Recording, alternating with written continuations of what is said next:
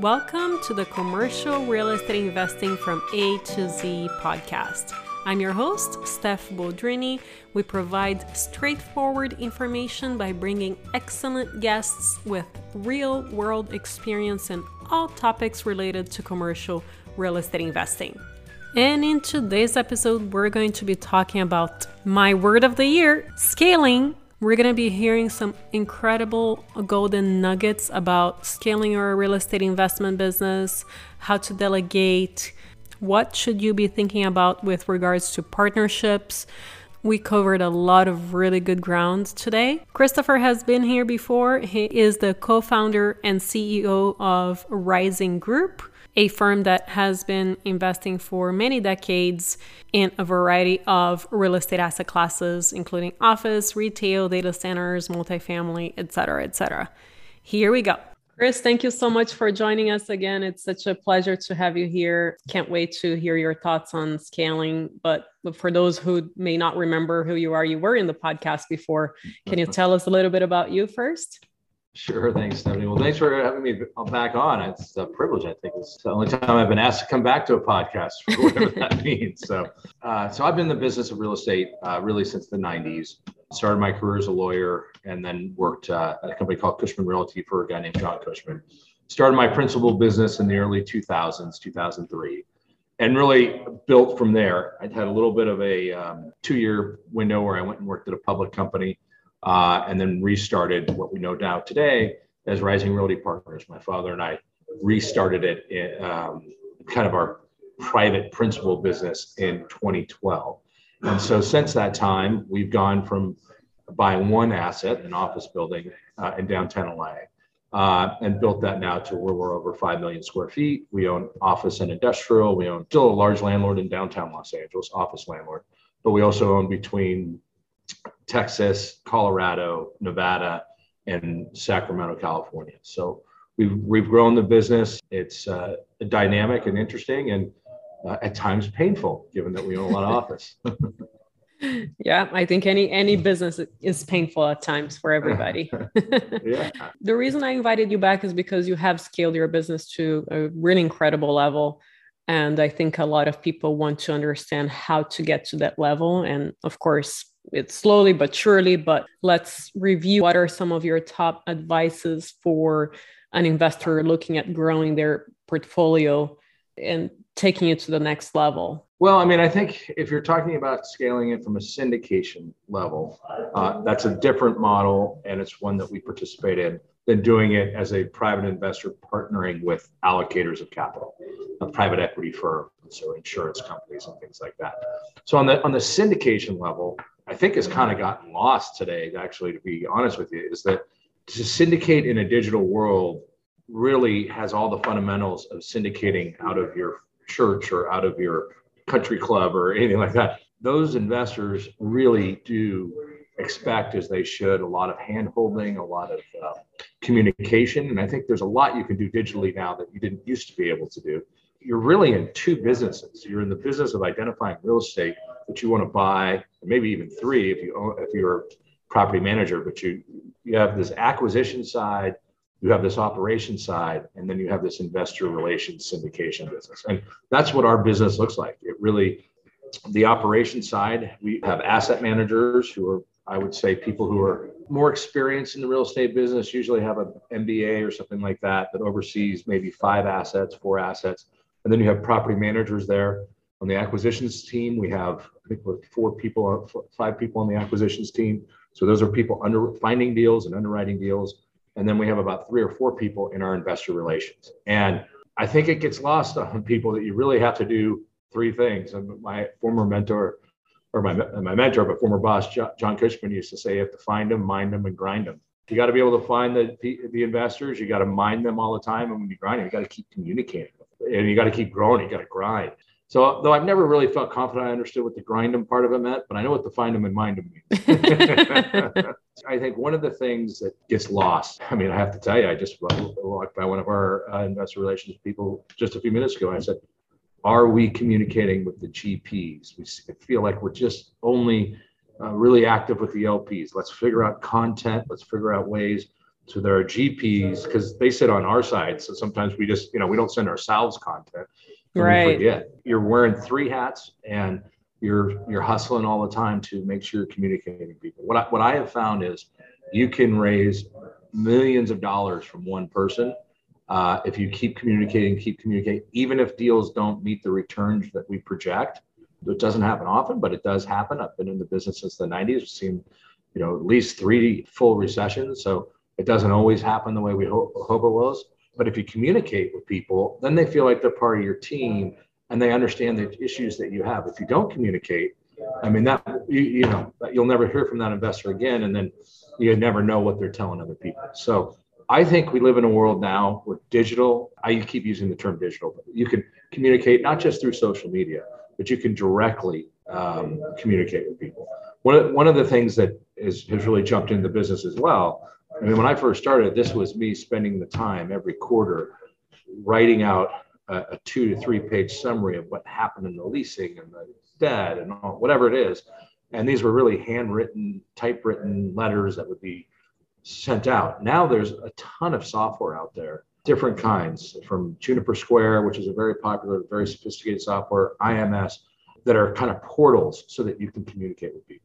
But then you got to have the content too, because I think we've moved past a world where someone's okay with just a quarterly report. They want to know you're in the market, so you have to communicate with them that way. So that's kind of a broad overview. How do you scale is a challenge. No matter how much we want to all think that we are exponential thinkers and we can do things exponentially, Yep. Reality is most of the stuff we do is linear. You find a property, you like the property, you start to underwrite it. Then you start to talk to the brokers, and then you get into this process, and maybe you can buy it off market. Maybe you have to participate in a process against 2 or 3 other people. It's very hard to do that and then have another property that you're doing the same thing with. So the teams get bigger, but then you don't really want to get too big on your teams because things go up and down. So how can you use technology? We haven't figured it out perfectly, but we talk a lot about thinking exponentially on our acquisitions so that you have enough product. It's a good problem to be able to come back to in some respects, but I get a lot of pressure from our investors. We're not seeing that many deals from them. There's just not enough deals out there. So you start to feel like you get the right investors, they want quantity and you can't sacrifice quality for quantity. So the first thing you have to do is understand that it is never bad to over communicate, and it is always bad to under communicate. I also know how hard it is because you get stuck in, hey, I'm negotiating this lease over here, and we had something break and the capex broke. But if that's not consistent, you lose trust, you lose investors, and that word goes out very quickly. I don't know if there's another way to look at syndication. I think there's some great books out there on it. I don't know if most people know this, but Dr. Jerry Buss, the owner of the Lakers, he was really one of the first great syndicators in Los Angeles. That's how he made his wealth, buying West Side apartment buildings. He was a professor at USC. He, as a young guy, and then he started to put together other professors' money, and then that built on itself and built on itself. And by the time he got to the position in the late 70s to buy the Lakers, he sold a bunch of his assets. Because my point is, syndication has been around a long time. It did fundamentally change. I don't know if you're aware of this, but in 2012, the syndication business changed dramatically, and I think positively, because in 2012, they passed the Jobs Act. And this allowed people, I think, to really scale syndication efforts. And what that did with the Jobs Act was you could directly solicit accredited investors. Before that, when I was doing any sort of syndication, I had to put together my private placement memorandum, my subscription agreement. I had to number them all. I had to, if I sent it to somebody, I had to number it. And if they did not invest, I had to get that back because the SEC would come looking for you if you did this on any sort of scale to get their attention. The other thing is we had a ton of blue sky laws, and we still do. So this is not any sort of legal advice to people, but you have to be careful which states that people are in that you solicit. So, you think about how this goes. As I said, the original syndicators really was because you're after church on Sunday or temple on Saturday, you'd be talking with someone and, I want to be in that deal. And now it's grown to where you can communicate with the globe and take investments from the globe. And by the way, taking investments from offshore investors has its own set of problems. So we've done that on our private equity side of the business, but not on the syndication business. We try to know our investors. One of the things that that people may be aware of, but we kind of have two sides to our syndication business. We have our own investors. We call it the Rising Investor Platform. And we have a group of general partners. So that kind of sits on one side. And the other side is we partner with the Realty Moguls, the CrowdStreets, Cadres. They raise the money for their commitment. And then really what we're doing is we're communicating with, after the investment started, we communicate with Realty Mogul and they communicate all the investor reports out to them. So for scaling, that's how you do it. I think one of the hardest things we're dealing with right now is how do you scale a business in an environment when it's really hard to buy?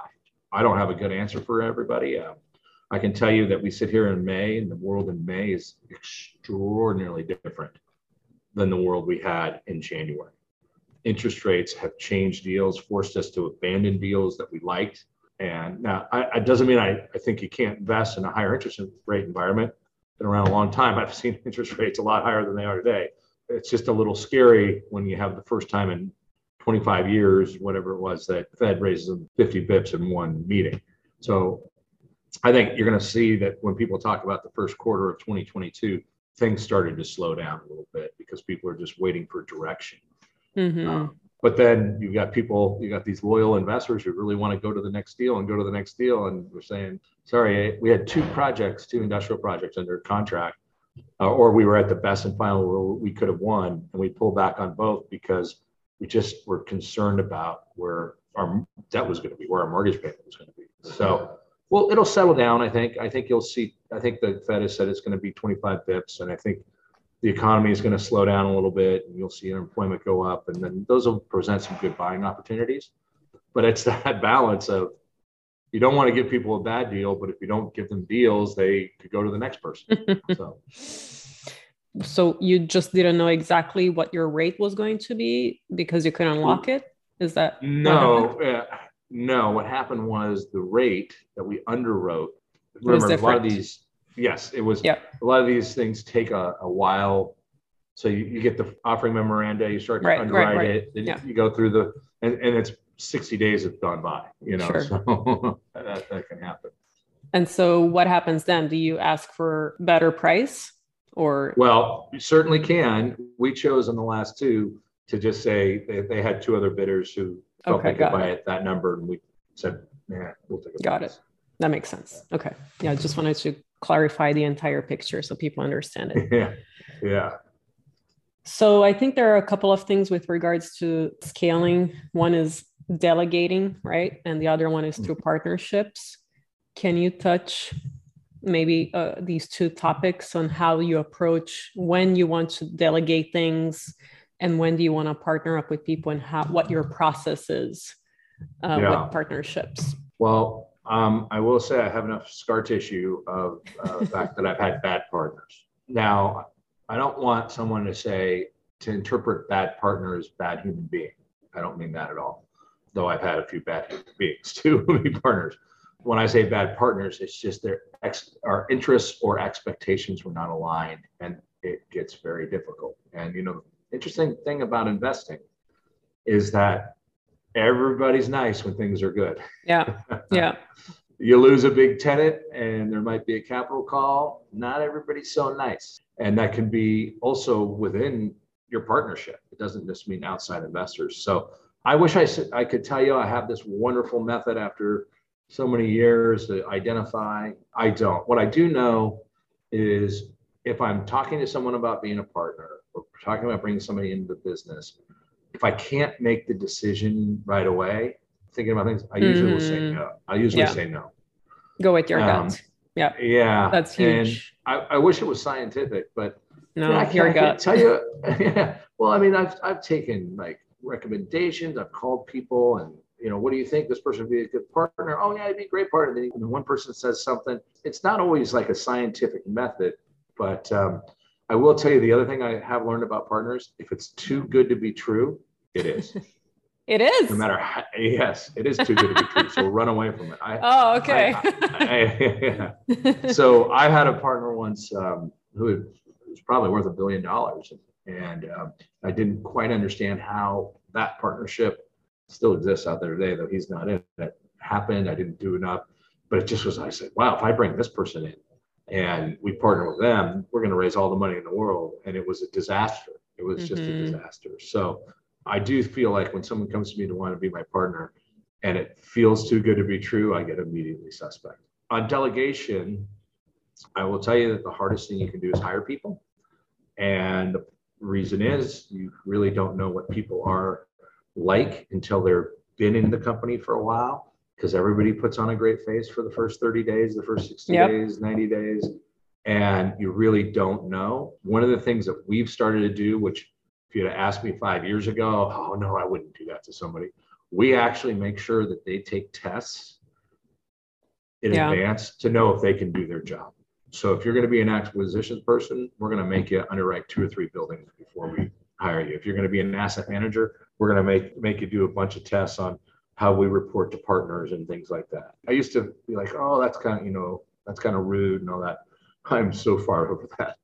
And one of the things too is I think people have to understand, unless you want to go to a role of kind of retired or chairman's role, you never can really fully delegate. So what you have to have is systems that allow you to use your time most effectively to make sure something's done correctly. But every time I've said, well, I don't have to worry about this reporting over here because I've got so-and-so. I realize that when I say I've got so-and-so, the good ones are communicating with me enough where I know what's going on, but I'm not in the weeds. The ones that scare me, asset managers, acquisition people, the ones I don't hear from them at all until something goes wrong. You cannot scale if you cannot delegate. And look, we're looking at everything we can, from bots to, like, on acquisitions, how do we fill up our funnel of deals? Look, I'd love to buy every deal off market. What I've learned all the time over time is when you buy off market, doesn't mean you're getting a discount. Nope. Usually it means that you're probably getting snickered that you think you're getting something for cheaper than it is. But you never know. The best way to buy off market is when there's distress, because then you may get a discount. So the reality of today is 99% of sellers are going to hire a broker to have a deal fully marketed, because that's what you want as a seller, is you want a market to be created, which is why I put so much value in brokers.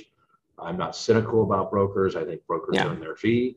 And I, having been a broker, I think a lot of owners discredit brokers in a way I think is totally unfair and inappropriate, because the owner doesn't know about the 15 times the person spent their time and did all this stuff but didn't get paid. For us, what we're trying to do is come up with technology ways to get the funnel as wide as possible for all these deals coming in, and then filter them without human beings doing it to get down to deals that we think we would like. It's a work in progress, but in terms of how we get more deals, but on the delegation, you got to have systems in place. One other thing I want to tell everybody, there's a theme in our business that we didn't have when we started, which is called SOPs, standard operating procedures. My partner, Scott, says all the time, do you think people came up with a flight check for flying airplanes just out of thin air? You realize every step in a flight check is because somebody crashed and died. and they said, this is what you have to do next. So that's why in our business, anytime something goes wrong, we say, what's the SOP? Where do we store it? And then that gives you grounds to terminate somebody if they don't follow the standard operating procedures. Right. What are those? I say this about our business. If you want to create wealth for yourself and you want to do these things, it's not easy. And anybody who thinks, oh, that guy's made so much money sitting on the golf course doing that, I can guarantee you he's not a great golfer, because his mind or her mind is thinking about every deal that's in their head. You're in the game. And then time comes, you want to get out of the game, you're out of the game. But you're not really 1 foot in or 1 foot out. Can you give us a day in the life? And what do you do? I know it varies. Yeah. Well, it does vary, but no, as I'm getting older, I'm trying to be more habitualized with it. I do still have 3 kids, so 2 17-year-olds and a 12-year-old. So a lot of my life is dictated around what their schedules are. But I can tell you, every morning I walk around the Rose Bowl. That's been something that I find very important. I also just discipline myself that I don't check my phone first thing in the morning. I need to get my time done early. And then I have a routine about the first thing I do is we use a project management software called Asana, which I can check from my phone or anywhere else. So that'll be the first thing I do before I go to email, see internally what are the things I have to get done. Then I compare that to my calendar and I make sure that I have the time in the day. I really only try to get 3 things done in a day. Doesn't mean I don't touch, 15 other things, but I try to get 3. Then I go to my email, because to me, email is what everybody in the whole world wants from me. And if you start there, you're starting your day trying to please everybody. And Yeah. it's so hard. It's such a hard thing to learn. The other thing I found as I've gotten older, I'm more mature in the business. To me, it's not about getting the work done, even though my first reaction always is, oh, I'll write the response or I'll write that letter. Is I have to gather everything and then I have to start delegating. And what I love about Asana, and Microsoft has this and some of the others, but Asana allows, what I hate about email, we don't allow email internally because you can't track it. You get these long things. So, if there's some task that comes out of an email, we forward that email in and we start assigning it. But what I feel like my most important time is when I'm in Asana, delegating tasks, overseeing what tasks got done. The other thing I would say is that it's really hard for me too, but I need time to think, because I'm trying to, I can't be the one who's reactive all the time. We have a lot of people who that's their job. And that's really hard to schedule in. So some people say, oh, he's not in the office at 2:00. Where is he? It used to be on airplanes a lot, but I'm trying to find an hour or two in my day where I'm trying to think about the problems. And these are all skills that when I was hustling, when I was a young broker, I never thought about that kind of stuff. It was just go, go, go, go, go. And now that I'm getting older and I'm trying to scale, well, when you scale, you got to be able to delegate. To be able to delegate, you got to think rationally about all the things that need to get done and how they need to get done.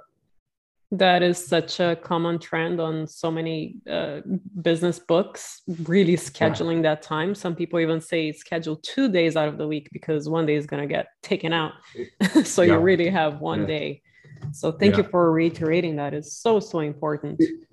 The one thing I haven't talked about how you scale and all that, I've had a personal coach for 10 years. And part of that, I also did a program called Strategic Coach with Dan Sullivan, which was really helpful. And he talks about how you break up your days. You have focus days and you have off days and all that. But I can't tell you how valuable it's been for me once a week for an hour to meet with a coach, to talk through what's gotten on that. And this person is not in real estate. It's just more, have you thought about these things? Are you holding yourself accountable? I was an athlete up through college, and so I like having coaches and I like having schedules. But it's been really valuable when I think about scaling and the issues, or just dealing with employee issues, because they're not always necessarily specific to real estate, but just having that independent voice. So I know some people are like, oh, that's the last money I want to spend is, on a personal coach, but it's made a huge difference for me. Oh, I bet. That's why masterminds are so popular, right? You get so many other brains in one room helping you out. Wow, Chris, I'm going to have you back again. Okay. Thank you so much. Was there anything else that you think we should have touched on that you think is important? No, I mean, the only other thing I didn't talk about, which I'm a huge believer in and I evangelize a lot, is you got to read. So many people don't read. Find books, list them, and don't feel like you have to finish every book you start. You're not in grade school anymore. Go out and read as many books as you can, because so many of the ideas I have is because I read books or I read magazines, and I really encourage people. You can learn everything about the world. There's so many books out there. Spend the time to, because so many of our ideas usually come from something I've read, whether it's through Twitter or these others that lead me. Twitter talks about something that leads me to the next blog, and that blog leads me to the book, and then I try to go through the book. And if I get bored with a book, I don't feel like I have to read a book from start to finish. I have to take out a few ideas and move on. But don't get so caught up in your business life that you're not spending time reading. Yeah. Wow. Such a phenomenal episode full of so many gems. Thank you so much, Chris. And how can our listeners get in touch with you? Well, you can find me on Twitter at Chris Rising. You can also find me, I have a blog called at chrisrising.com. And you can find me at our website, risingrp.com. Thank you very much for coming here again, Chris. Thank you. And I would love to thank one of our latest reviewers, BK8792. Great podcast on commercial real estate. As someone who is relatively new to commercial real estate investing, I found Steph's podcast to be extremely informative and timely. She covers a broad range of investing approaches, which has been invaluable to me. Please keep it up, Steph. Oh, we will, BK8792. Thank you so much for making the time to write us a review. I know all of you are super busy and I really appreciate it. And I will see you next time.